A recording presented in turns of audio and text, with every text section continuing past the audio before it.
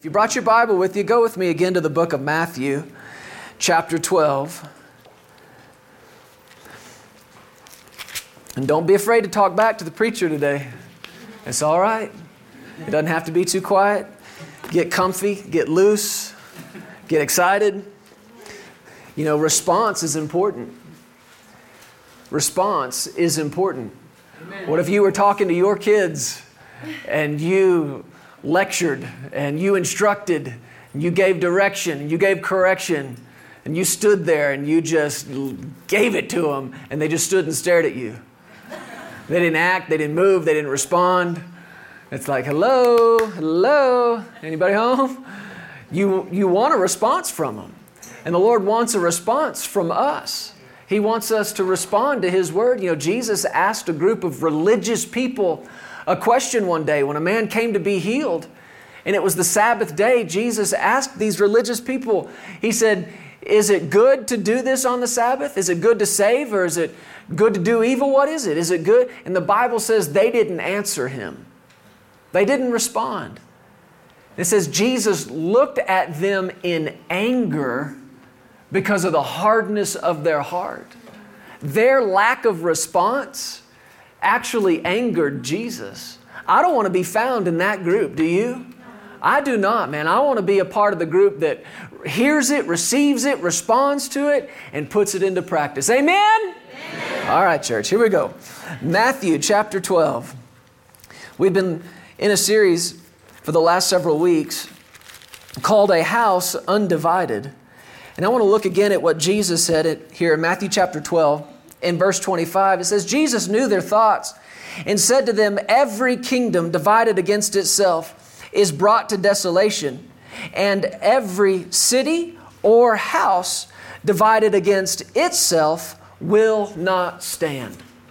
We've been talking about what it takes to have and to live in a house undivided. There is no place for strife. There is no place for division in this house. And that's what we're building here. We looked at all these pictures. I gave you the progress report of what's happening in the building. But this is more than just a physical building. This is not just some business we're building here. This is a house. This is God's house. We are His family. And this is our home. When we come in here together, we're family. And if we want this house to last, if we want this to be more than just something that comes and then goes as soon as it got here, then there is no room, there is no place for strife or division in this house. We are a house undivided. Now, the good news in this, I know it sounds like bad news. If a house is divided, it cannot stand. The good news is if a house is undivided, it cannot fall. And you've heard us say it over and over, whatever's going on in this house, that's what needs to be going on in your house. That's what needs to be going on in our houses. And if this place is full of faith and if this place is full of love, your house should be a place that's full of faith and full of love. And if this place is undivided, if there's no strife allowed in this place, then that should be the rule in your house. A no strife environment. A strife-free, a strife-less environment. That's what every one of us should be aiming for and the standard we should be having in our homes. And we ought to shut that division down just as quickly as it shows up. Because we know if it's allowed to stay, if division is allowed to continue, it's only a matter of time before the house falls. And I don't want your house falling. I definitely don't want my house falling. And I don't want this house falling. Amen. And that's why it's so important that we're talking about this right now in these days as we lay a foundation for who we are and what this place is about. An atmosphere full of faith, full of love. And love cannot exist in the same place that strife is. You can't mix these two things. Love can't exist in the same place where division is running rampant. You can't have it. It's one or the other. Those two don't mix any more than darkness and light mix. So this place is either a place of love or it's got division in it. And I'm telling you right now, there is not a church split in the future of this place. It will never happen. Never. How can you be so sure? Because this place will be full of the love of God. It'll be so full of the love of God, and it will be full of people just looking for ways to serve each other, looking for ways to help each other, looking for ways to put other people first. And if you've got that going on, that's what the atmosphere is, then you're not in danger of a bunch of groups and cliques and divisions showing up in the church. You can't have both going on in the same place. And if we'll have what the Word says, then we'll have a house that will not fall. I want to keep going in this today. And you're here in Matthew chapter 12. Just look over one chapter into chapter 13. And what we need to get into today is so big and so important. I'll be honest with you, I've been before the Lord for the last 2 days saying, I know I don't see this all. I know I don't understand how significant and how important this is. So I'm asking you today to be in agreement with me that as we get into the Word, that we see this the way the Lord sees it. Amen. We prayed it a moment ago. Say it again out loud. Lord, give me eyes that see. Give me ears that hear.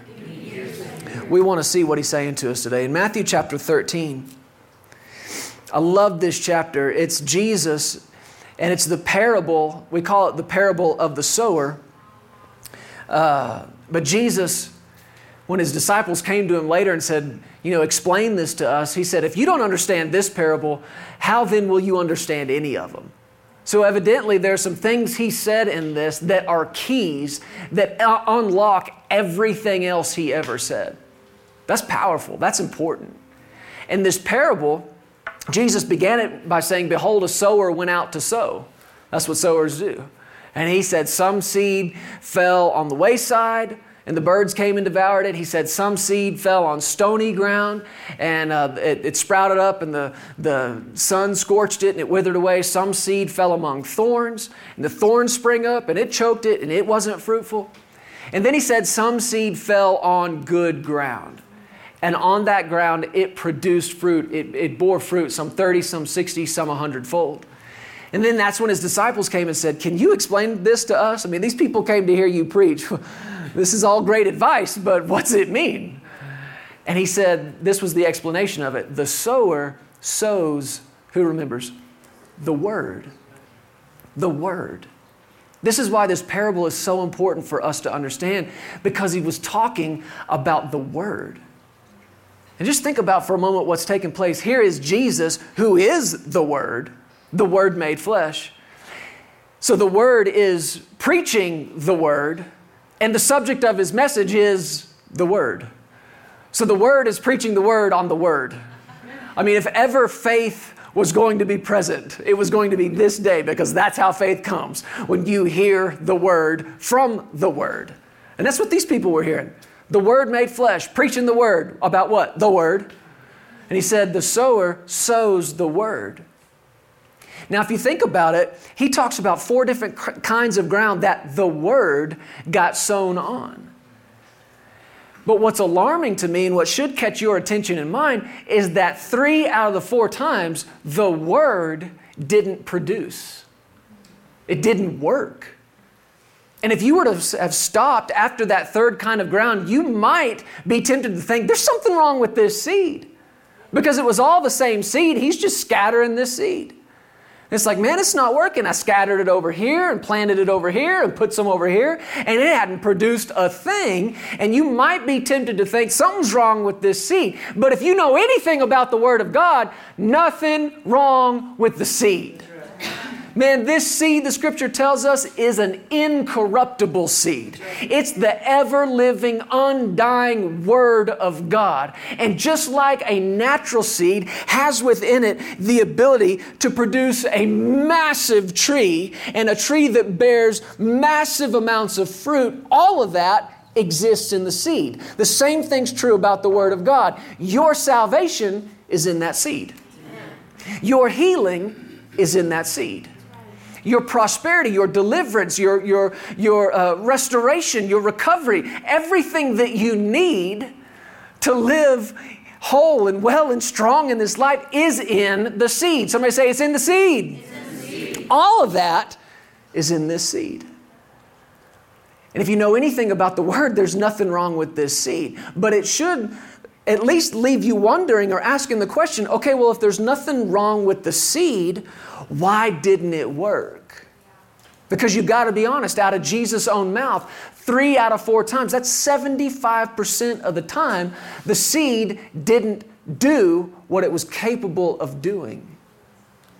Now, there is a traditional religious answer to that does not satisfy me. And when people say, why isn't it working? Why isn't it working? That's the voice of frustration. They're being told it would work, but it's not. They're being told I could be well, but I'm not. I'm being told I can be prosperous, but I'm not. Why isn't it working? The traditional religious answer is, sometimes it does, sometimes it doesn't. The traditional religious mindset, when I say religious, I mean no revelation, will tell you we don't know why God does for some and not for others. But in His sovereignty, man, that's a convenient excuse, isn't it? I'll just blame it all on the sovereignty of God. It doesn't leave you responsible for anything. Doesn't make you press into God or press into His Word. Doesn't make you dive deeper into relationship with Him. He's sovereign, so who knows and who cares? It's a pitiful excuse. And it does not satisfy me, and it should not satisfy you. If you are hungry at all for truth, then that answer shouldn't satisfy you. And if you want to know why it's not working, who better to ask than Jesus? Because here He is giving you a pretty crystal clear picture of why it's not working. It had to do with the ground. It had to do with the ground it was sown on. Because the moment that seed produced something, then you know nothing wrong with this seed. It's capable of producing. What was wrong was the environment it got sown in. Are you with me? So it's worth your time to take a look at this, and we could spend days and weeks talking about just this one parable. But let me draw your attention just to a couple of things here. He said in Matthew 13:18, He said, therefore hear the parable of the sower. When anyone hears the word, that's what you're doing today, that's what you've done before. When you hear the word of the kingdom and doesn't understand it, if anyone hears the word and doesn't understand it, then the wicked one comes and snatches away that was sown in his heart. This is he who received seed by the wayside. Now, wayside ground is just basically the equivalent of concrete. I mean, they didn't have cement, they didn't have concrete, but what they had was this hard, packed earth where people would walk and animals would walk, and they would walk these trails over and over. It was the wayside. It was the way you went, the way that you walked. And because they walked it so much, it was packed. It wasn't soft earth. And because it wasn't soft, it couldn't receive the seed. So it just laid out there on top of the ground. And that's why Jesus said the birds came and devoured it. So He said somebody who hears the word, but there's no reception of it, they don't understand it. That doesn't just mean they don't mentally get it. That means they don't get the value of it. They don't honor it as a word from God. It just sounds like talking. He said that's like hard-packed earth that the seed just sits on top of. And He said Satan comes immediately. How fast? Immediately, like right now, right away. And he steals the word that was sown. Why? If they don't value it, if they don't honor it, what happens to valuable things that aren't protected? They get stolen. You leave something valuable, you leave something precious just sitting out in the front yard for days and weeks on end. You don't protect it. Don't be amazed or confused if you drive home one day and it's gone. Right? Sweetheart, have you seen my box of gold? What did I do with that? I can't find it. I think you left it in the yard. It's gone, man. Why? It was something valuable that you didn't leave or that you didn't protect. You left it unprotected. That's what happens when you hear the word and don't understand it. Now, you can hear the word and your brain doesn't grasp all of it, but your heart, your spirit comes alive and says, oh man, that's it. That's my answer. That's what I needed. And this excitement comes up on the inside and your brain's going, what? What? And your spirit's like, shut up. You will get it later. But this is what we need. That's honor. That's value for the word. That's receiving it. But he said, if you don't understand it, if you don't understand where it came from, if you don't understand how valuable it is, if you have no comprehension of it, it'll be stolen from you. And this is what Satan's after. He wants to steal the word. And this goes on to this next kind of ground, and this is where I want us to spend our time today. He said, he who received the seed on stony places is he who hears the word and immediately receives it with joy. Woo! Right away. Man, that's a good word. Somebody sitting in church getting excited about the word. Oh, that's what I need. Oh, praise the Lord. Oh, that's good. Man, we have been in, I don't know how many hundreds, thousands of church services, and I have heard every response that you can think of. Amen. Preach it. Say it. Come on. Sarah and I were in a church service one time. We weren't preaching. We were just sitting up here, and the lady behind us, she liked what was being said, so she kept shouting out, that's delicious. That's delicious. That's delicious. She's just tasting and seeing the Lord is good. She's getting excited about the word that she's hearing. Now, Jesus talks about this, and he said, this is somebody who hears the word, but it's like stony ground. Now, that's not to paint a picture of ground with a bunch of rocks just sitting out on top. What he's talking about is a shallow layer of earth with stone underneath, a bedrock of stone. And he said, the one who hears the word and receives it with joy. But verse 21 says, yet they have no root in themselves, but endure only for a while. For when tribulation or persecution arise because of the word, immediately he stumbles. Other translations say, immediately he's offended. Offended. Now, what's Jesus talking to us about here? He's talking to us about why the word's not working. Why it's not producing in your life what it's capable of, what he wants it to, what it's supposed to be producing. Here, he's given you the understanding of, here's why it's not working. Don't be confused and don't blame it on God. Oh, come on, are you hearing me? Don't be confused and don't blame it on God. Don't just chalk it up to his sovereignty. That's lazy. It's lazy and it's an excuse. Jesus is making clear to us here, here's why it's not working.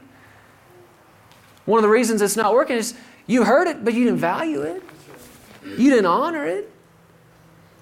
He showed up in his own hometown one day with all the same ability to heal and all the same willingness to heal, the desire to heal, the embodiment of the will of God to save and to heal and deliver. But he showed up in his own hometown and he said, a prophet is not without honor, not without value anywhere except in his own home country. And the Bible says there he could do no mighty work. None. Why? No honor. Why couldn't the word work in that city? No honor for it. No value for it. So that's one of the first places you need to check up on when it looks like it's not working in your life. I hear that preacher talking all about God's goodness and he saves and he heals and he delivers and he sets free and he prospers and I am trapped and I am bound and I am sick and I am broke and something's not working. Well, the first place you need to look is, where's your honor for the word? Where's your value for the word? In other words, do you choose his word over anybody else's?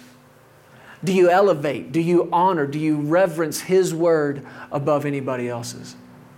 Because where there's no honor for it, it can't produce. But this is where I believe the Lord's instructing us to spend the time that we have left today. The word cannot work. You listen to me? Yeah. The word cannot work. I hope you hear the seriousness of that statement. Because we're talking about the almighty Word of God here. But it cannot work in an offended heart. Where there's offense, the word is stripped of its power. Now keep in mind who he's talking about here. Somebody, and just like all these people, individuals that heard the word. They all heard it. Everybody in here today, you're hearing it. And these people, unlike the ones who didn't value it, unlike the ones who didn't honor it, man, they heard it and they responded to it, like we were talking about a moment ago. How did they respond? 2 ways. Number one, he said immediately. That's good, right? That's like right now, right away. And number 2, they responded how? Joy. Come on, let me hear a little bit of joy in here today. Woo! Yeah, excited. Yeah, I'm happy about it. Actually, thankful I'm here. I'm not counting the seconds till I get out of here. I'm glad to be here. I'm glad to hear what I'm hearing. That's delicious. Amen. Preach it. But let me tell you something. You cannot judge the spirituality of a person by their immediate response to it. That's good. You cannot judge the effectiveness of a church, of a place, by how excited the crowd gets. It's true. Stirring up a crowd, it's a talent, it's a gift. A lot of people have it. But it doesn't automatically mean the anointing. That's right. You can phrase things in a way, you can say things in a way, and man, people get excited. I heard a story told one time about a preacher who said, I'll bet you anything. I can go into this crowd, get these people fired up, and I won't use one scripture. And he did it to prove a point. How easily we are emotionally stirred. We get excited about something. But that doesn't prove anything. It's a good thing to be excited. It's a good thing. Believe me, I'm not trying to get you to be quiet. If you guys were any more quiet, I'd come check your pulse. But listen, I want you responding to it. You need to be responding to it, but that's not the end of it. That's not the end of it. Jesus said this person received it with joy, but the problem was they had no, who remembers, root. No root. And because there was no root, it's like that hard layer of stone beneath the surface of the ground wouldn't let a root grow, wouldn't let a root develop or penetrate. And because there was no root, he said, they endured only for a while. And when tribulation and persecution arose for the word's sake. See, Satan came in the ground before that to steal the word. He's doing the same thing here. Persecution comes. If he can't just come and steal it because it's just lying out there on the ground, if he can't just come take it from you, if there was at least some reception, he's going to have to up his game. He's going to have to take the next step in his attempt to steal the word out of your life. And you know what it is? Tribulation and persecution. And when those things, Jesus said, when they arise for the word's sake, immediately they were offended. Isn't that interesting? That as quick as they were to shout amen, that's delicious, that's as quick as they were to be offended. Why? No root. No root. This is an awesome study, and if we had time, we'd do it. But the book of Ephesians makes very clear what you and I are to be rooted and grounded in. Do you know what it is? The love of God. Rooted and grounded in His love. How much He loves us. But where there is no root, if you're not rooted in my Father loves me, then as soon as tribulation and as soon as persecution shows up, immediately you begin to question it. Listen to it from the Amplified Bible, the Classic Edition. Let me read this to you. You okay? You doing all right? Yeah. This is Matthew 13, verse 21 from the Amplified, the Classic Bible here. It says, "Yet he has no real root in him, but is temporary, inconstant, lasts but for a little while. And when affliction or trouble or persecution comes on account of the word, at once he is caused to stumble. He is repelled and begins to distrust and desert him whom he ought to trust and obey, and he falls away." All of that is what it means to be offended. Now, New King James says immediately he stumbles. It's an interesting couple of ways to translate the same word. The same word translated offended is translated stumble. Like you tripped on something. You fell on something. Have you ever heard of two people who had a falling away or a falling out, we would say? Two people who got along, married or friends or whatever, but something happened and it got between them and they had a falling out. That's what that word comes from. Something got in the way. They tripped on it. They fell on it. And there was a falling away. The word offense, it literally means that, to trip, to fall. In application, it means it's whatever causes you to be angry, whatever causes you to be upset, whatever causes you to disapprove of somebody else, whatever causes you to start distrusting somebody you were formerly trusting, whatever causes you to lose faith in somebody that you used to have faith in. When you look it up, it literally means to disconnect. And that goes back to that falling away. People who were connected, people who were one, but offense got in and they fell away. They fell out. And there was a disconnect. They were separated. Separated. And this is serious stuff. This is such serious stuff. And I think our understanding in the church of it has been so small. I think offense to us has meant, hurt feelings. And that's a part of it, but it has more to do with what you do with the hurt feelings. That's good. It has more to do with how you respond to someone who hurts your feelings. So good. Because you can have hurt feelings and not be offended if you'll decide, I'm not disconnecting. Wow. Yeah. I'm not unhooking. I'm not distancing myself. But that's what persecution is all about. Now, there are other places in the world that experience persecution, and Christians experience it, and what that word persecution literally means is pressure. You look it up and it literally means pressure that drives away. Can you see that that's where offense comes from? It's pressure. It's something that got between you and drove you away, drove you apart from each other. That's what persecution means. And there are people and places around the world that experience that. They experience it literally and physically. There are people whose lives are in danger for one reason. They're believers and they love Jesus. We don't see that as much here in the United States, but the same word and the same principle applies. It's still pressure. Whatever is pressure on you that is being applied in an effort to push you away from the Word is persecution. Whatever is pressure. We don't think about it in these terms, but do you realize that financial pressure in a marriage is persecution?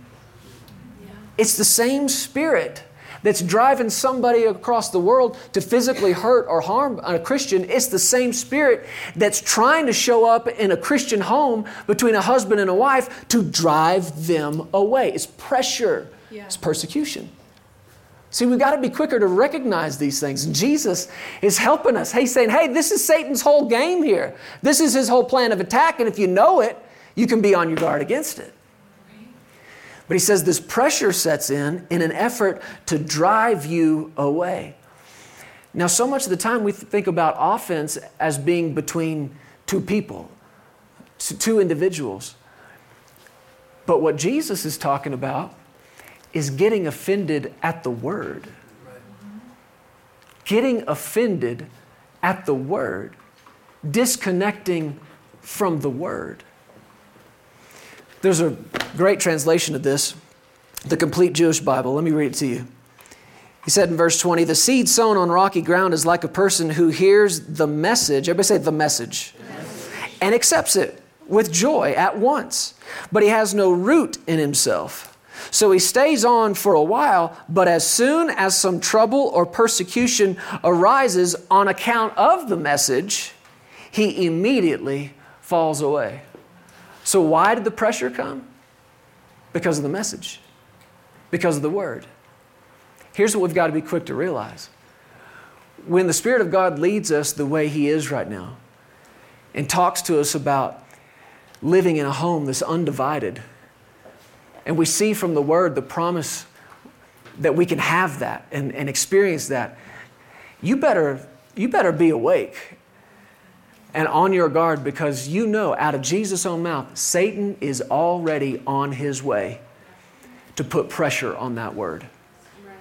He's already on his way to put pressure on you so that you disconnect from that word, so that you disconnect from that message. It happens every time. When the Lord began dealing with us several weeks ago about stepping into this series, about a house undivided and being at peace and in unity with each other, we got together as a staff on a Tuesday morning upstairs before work started, and I just let our staff know, hey, you can count on it. It's coming. There's an attack coming. So wake up and be on your guard. It's not something to be afraid of. It's just something to be aware of. Because it's coming. How do I know that? Because Satan comes to steal the word. Why? Because he knows what's in that seed. He knows what that seed is capable of doing if and when it falls on good ground. He knows all the life that is in that seed. He knows there's salvation in that seed. He knows that there's healing in that seed. He knows that there's peace in your family in that seed. He knows that there's restoration in that seed. And if he can come and apply a little bit of pressure, yeah, I know you were shouting about it on Sunday morning. Yeah, I know you said good word. I know you said preach it, preacher. I know you said that's delicious. But what about Monday? What about Tuesday when the pressure is on the word? He applies pressure, and the motivation is to get you thinking it doesn't work. And the trick of the enemy is to get you and I to believe that all that pressure will go away if we just distance ourselves from that. Are we seeing this in our culture right now? Yes. There is a huge section of our culture whose entire mode of operation is to pressure people. Pressure people in leadership. A leadership of anything, government, business, church, to pressure them. To pressure them into saying what they want said. To pressure them into thinking what they want people to think. To pressure them into distancing themselves from certain people. If you're willing to just put a bit of distance between you and these over here, then we can make all this pressure go away. You know what's really rare in the world today? People who stick with people. Loyalty is rare. Longevity is ultra rare. Somebody who will just stick with somebody. But the pressure comes to put distance between you and them. I got about 6 pages of notes, and we're in the first paragraph here. I know that this is going to take us another week or so to get into all of it, but this is something you and I need to be watchful over, because this is Satan's game. And the word cannot work in an offended heart. And people think they're offended with another person or with each other or with their preacher or their pastor. And they live with this assumption, I'm all good with God. It's these people I have a problem with. Yeah. But that's a trick. So much of the time, you want to know the one you're really offended at is God. The one you're really offended with is the Word. And it can't work and it won't work in an offended heart. In John chapter 6, look at this with me. You look for John 6. Let me tell you something Jesus said in another place in John 15.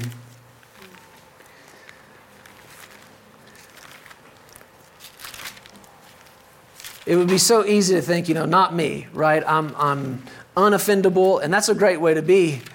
But don't be lulled into sleep into thinking that it can't come, that Satan would never attack you with this. Peter said that. Jesus said to every one of the disciples, this night, every one of you will be offended with me. He said, every one of you will be made to stumble. And Peter, God bless him, he spoke up. He said, no, not me. if all these other dudes were offended with you, if all these others scattered, that's what he said. They'll strike the shepherd and the sheep will be scattered. What is that? Distance. Spread out, disconnected. And Peter's like, nope. You got it wrong, Jesus. Not me. He said, I will never be offended with you. And he said, I will die with you. And Jesus said, really? Because like in 3 hours, you are going to deny me 3 times. And Peter's like, nope. Not me. Nope, I'm Peter. Unoffendable. And what happened? You know what happened, right? They come, they arrest Jesus. They take him. Peter follows, the Bible says, at a distance. At a distance. A little space between us. I get up there with him, I might get arrested. It's pressure.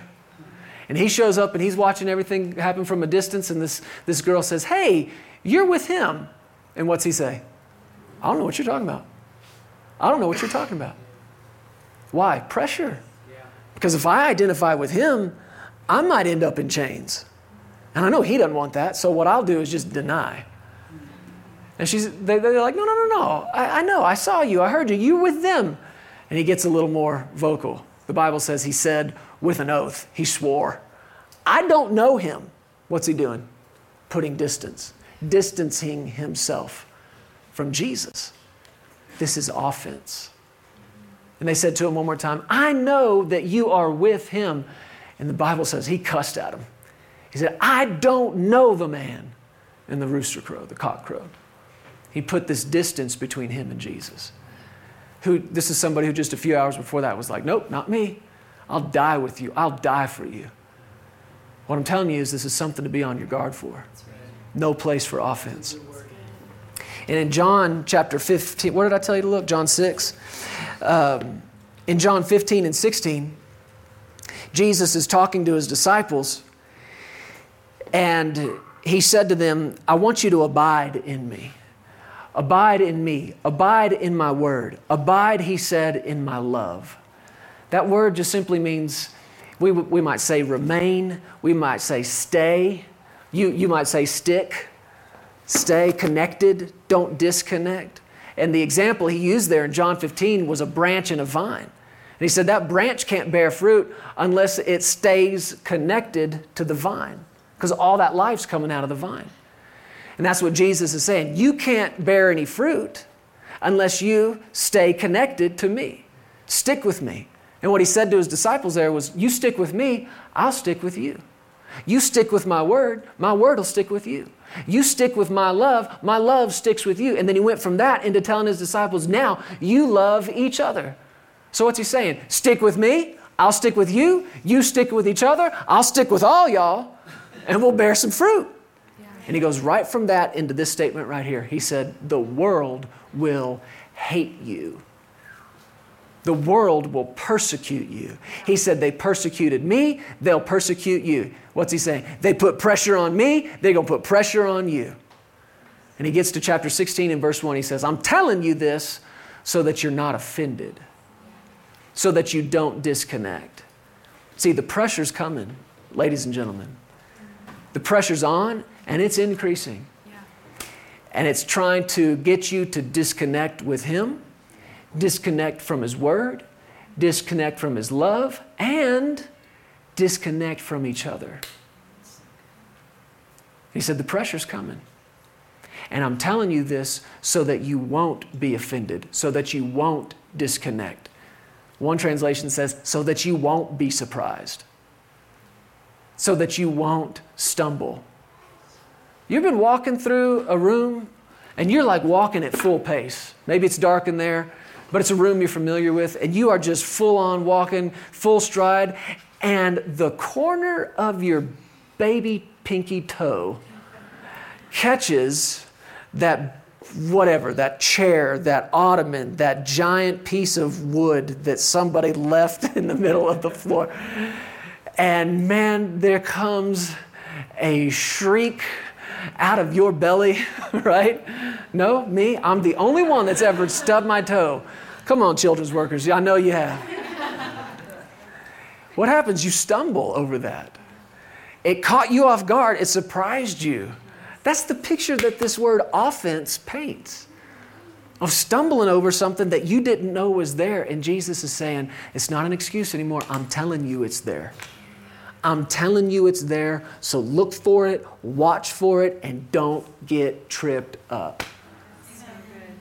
Don't disconnect. Not from me, not from my word, not from my love, and not from each other. No offense. Somebody say, no offense. No offense. Say it again, no offense. No offense. Now say this, none taken. None taken. No offense, none taken. There's no place for offense. There's no place for disconnecting and separating in this house. Sorry, I know I'm giving you a lot of scripture today. You okay with it? This is almost it. John 6. This is an awesome chapter. This is where Jesus fed the 5,000. Miraculously, the Bible says here in this chapter that these people, this huge crowd of people that was following him, he knew that they were coming to make him king. I mean, he's growing in popularity. These people love him. They love what he's doing for them. I mean, hey, we all just got a free meal. And they come tracking him down when he disappeared the next day. And they said, where'd you go? And he said, you're not looking for me. You're looking for another free meal. And he called them on it. And he began to preach to them.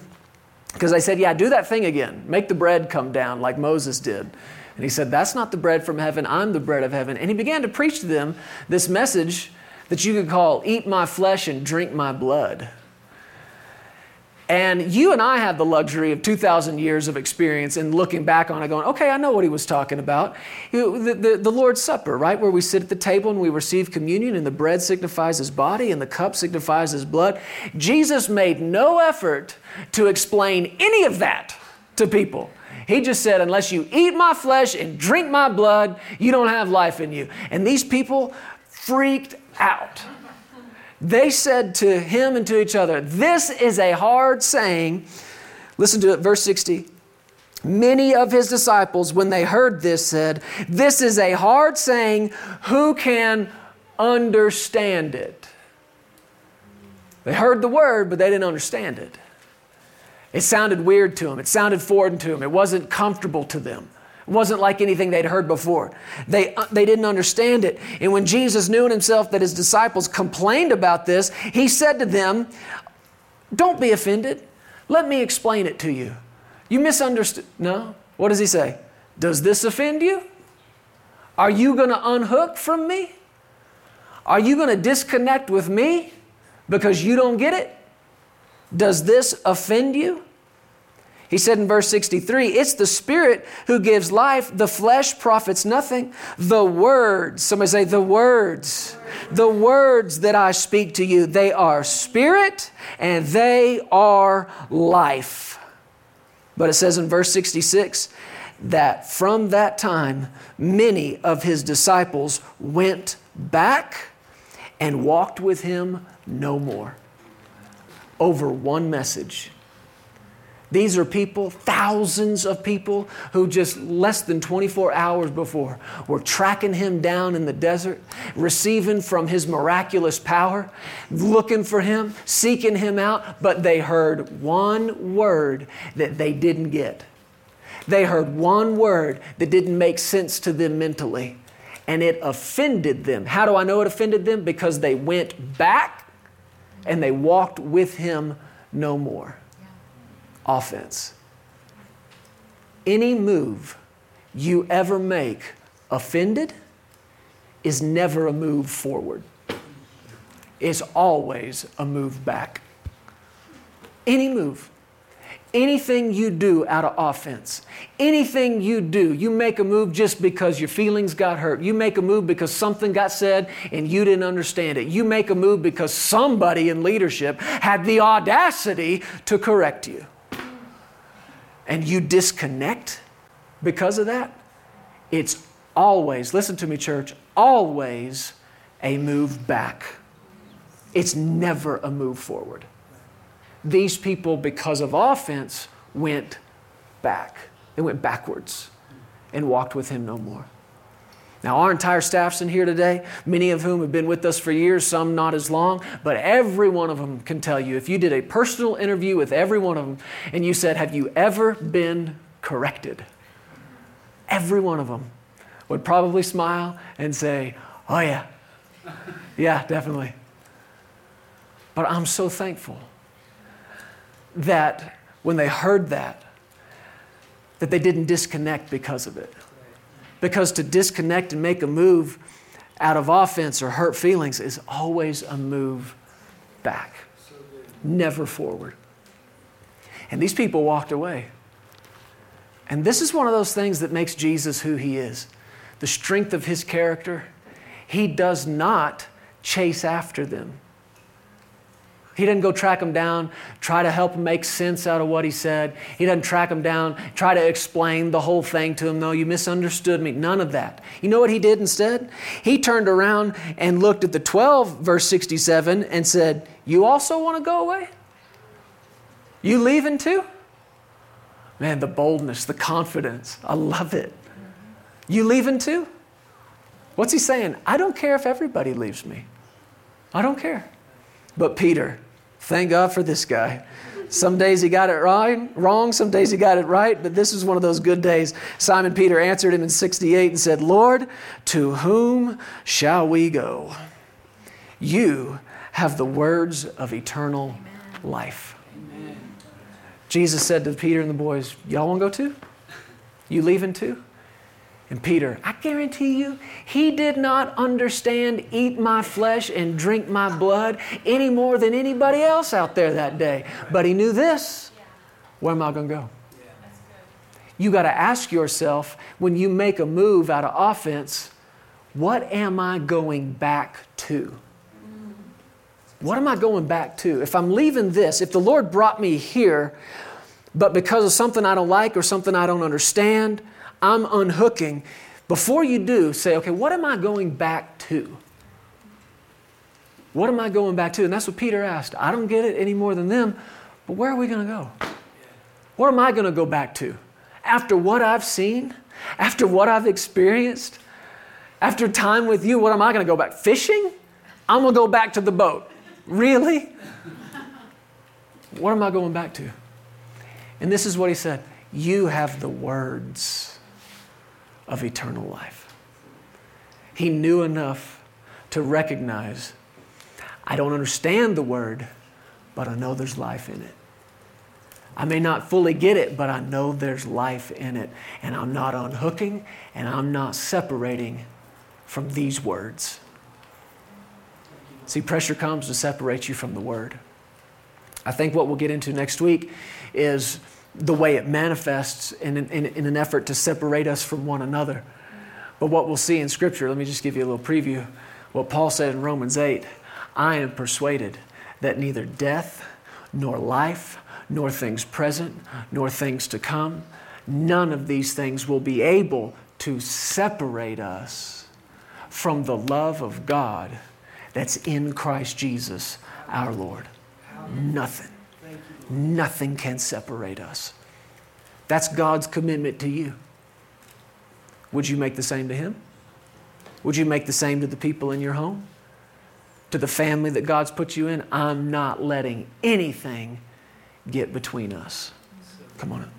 I'm not letting anything separate us. That word separation in Romans 8, when you look it up, you know what it means? Divorce. I'm not letting anything get between us. I'm not letting anything divorce us. It also means to put space between. I'm not letting anything create space between me and you.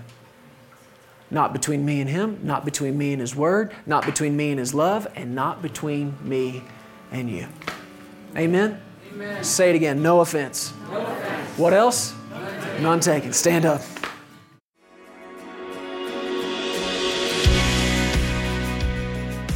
Thank you so much for tuning in today. We hope you enjoyed this message. If you need someone to pray with you, there are several ways for you to contact us. Feel free to give us a call at 817-577-0180.